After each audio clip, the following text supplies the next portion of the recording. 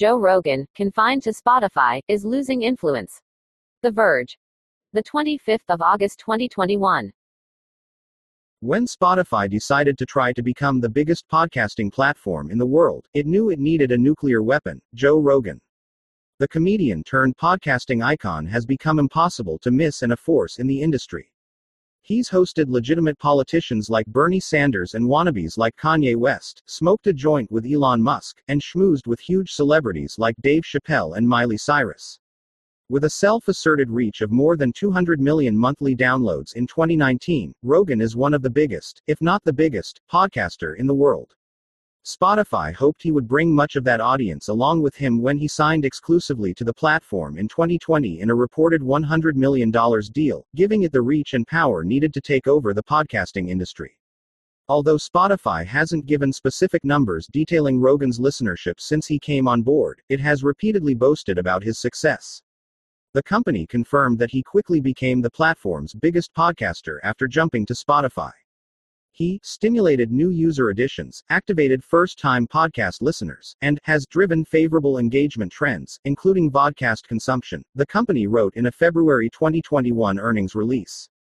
In April, it said Rogan's show had performed above expectations in regards to adding new users to the platform and engagement. However, a new data investigation by The Verge finds that the powerful podcaster's influence has waned since he went behind Spotify's wall. His show has declined as a hype vehicle for guests, and Rogan's presence as a mainstay in the news has plummeted. Because Spotify doesn't share how many plays each podcast gets, or how many unique listeners regularly tune in, we looked instead at a secondary metric: how much of a promotional boost Rogan gives his guests. To do this, we pulled data from the analytics tool Social Blade to track the Twitter following of every guest who went on Rogan's podcast between December 2019 and July 2021. Guests generally see a surge of new followers after appearing on the show, with some gaining as many as 18,000 new followers in the week following their chat, and that effect has grown over time as the Joe Rogan Experience gained popularity. While we can't attribute every new follower to Rogan, guests might have been on a media tour to promote a new movie or book. For instance, the bump after a Rogan appearance is constant. We found that prior to going exclusive, from December 2019 to November 2020, Rogan's guests could expect to gain around 4,000 Twitter followers in the week after their episode premiered. After he went exclusive, that number declined by half to around 2,000, suggesting a drop in listeners. To isolate the effect, we focused on people who had under 500,000 followers when going on Rogan's show, since bigger names, someone like Dave Chappelle or Elon Musk, were likely to bring more attention to Rogan than vice versa. You can see the totality of our findings below. We plotted the average number of followers gained month by month. The drop doesn't look monumental, due to the presence of a couple outlier months, but broadly, you can see that following Rogan's move to going exclusive, his guests gain fewer followers on average. Even the best months as a Spotify exclusive show only rival the worst months when his show was widely available. We attempted to look into this for Instagram, as well, but Social Blade only had data on about half of the guests, not enough to create a complete picture of the trends. Still, we saw that the number of followers gained on Instagram declined significantly for those available. There could be various explanations for the months-long dip. People might be listening to fewer podcasts post-pandemic, or Rogan fans could have coincidentally stopped using Twitter.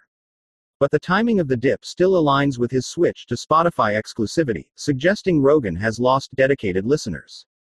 Presumably, the people who took action after an episode and actually followed guests were his most engaged. Now there's likely fewer of them. You can see the same story play out in more detail when looking at guests who were on the show multiple times. Comedian Andrew Santino, who has been on Rogan's show 9 times over the years, appeared twice in 2019, once in 2020, and then once in 2021. Those first 2 appearances in 2019 netted him over 1,100 followers each. That gain jumped to nearly 1,700 followers in 2020. But in 2021, when Rogan was exclusive to Spotify, the number of followers he added dropped by almost half, to under 900. For comparison, in the week before he went on Rogan in 2020, Santino gained 1,173 followers on his own, so Rogan gave him a bump of 500 more followers the week after. In April 2021, he gained 772 followers the week before his appearance. Rogan only gave him a bump of 116 people. We can see a similar trajectory play out with 3 other guests. Comedian Annie Lederman saw a drop of nearly 50% on her most recent guest appearance, as did podcaster and author Michael Malice. Comedian Mark Norman did, too, with a drop of over 50% from his latest appearance in January 2021. Despite likely losing listeners in his switch over to Spotify, Rogan's show still appears to be reaching more people than it did in prior years. Podcaster Brett Weinstein, for example, went on the show in February 2018, June 2020, and June 2021. He gained around 22,000 followers in June 2020, a significant jump over the 4,000 or so he gained in 2018.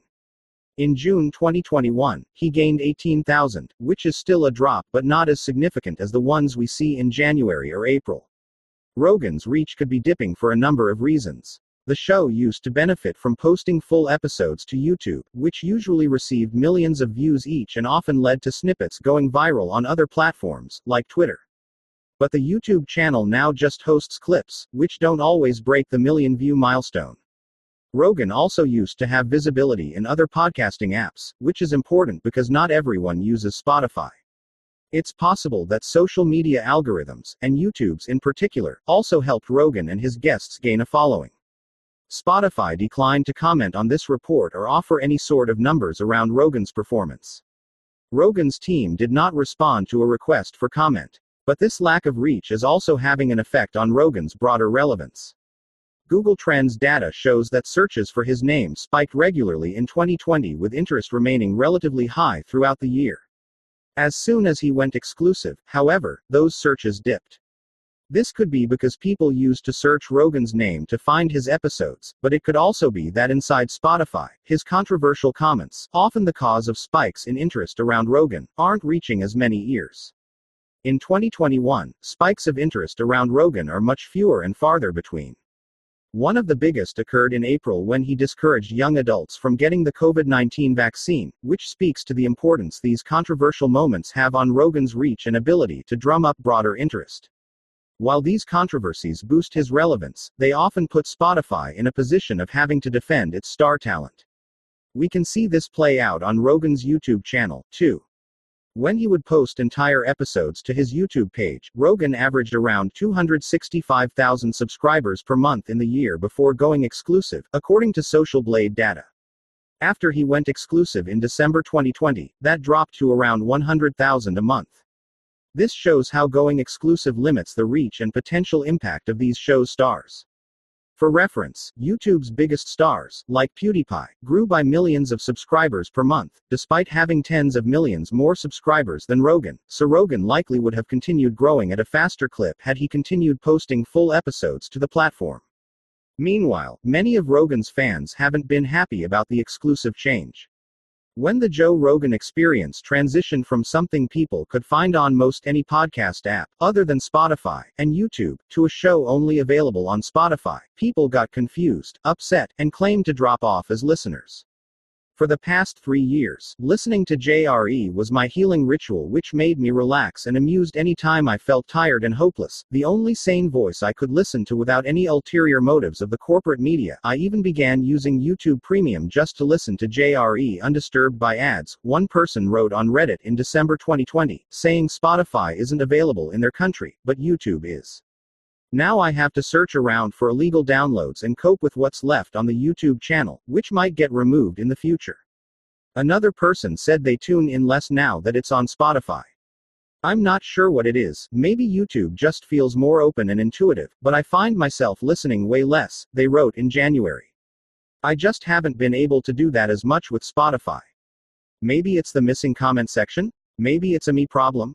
Taken altogether, The Verge's data findings suggest that Rogan has lost impact and relevance since going exclusive to Spotify. A sizable portion of his audience likely didn't follow him when he made the jump. Even still, Spotify has continued to secure exclusive deals with big names. Most recently, it signed Alex Cooper of Call Her Daddy and Dax Shepard of Armchair Expert, both of whom, if Rogan is any indicator, will likely see a drop in their listener base. For Spotify, however, the deals might be worth the trade-off if people migrate to its app and it sells ads against these programs. For the podcasters who are receiving multi-million-dollar deals, the money exchange might be enough to make up for lagging relevancy. At least until their contracts run out.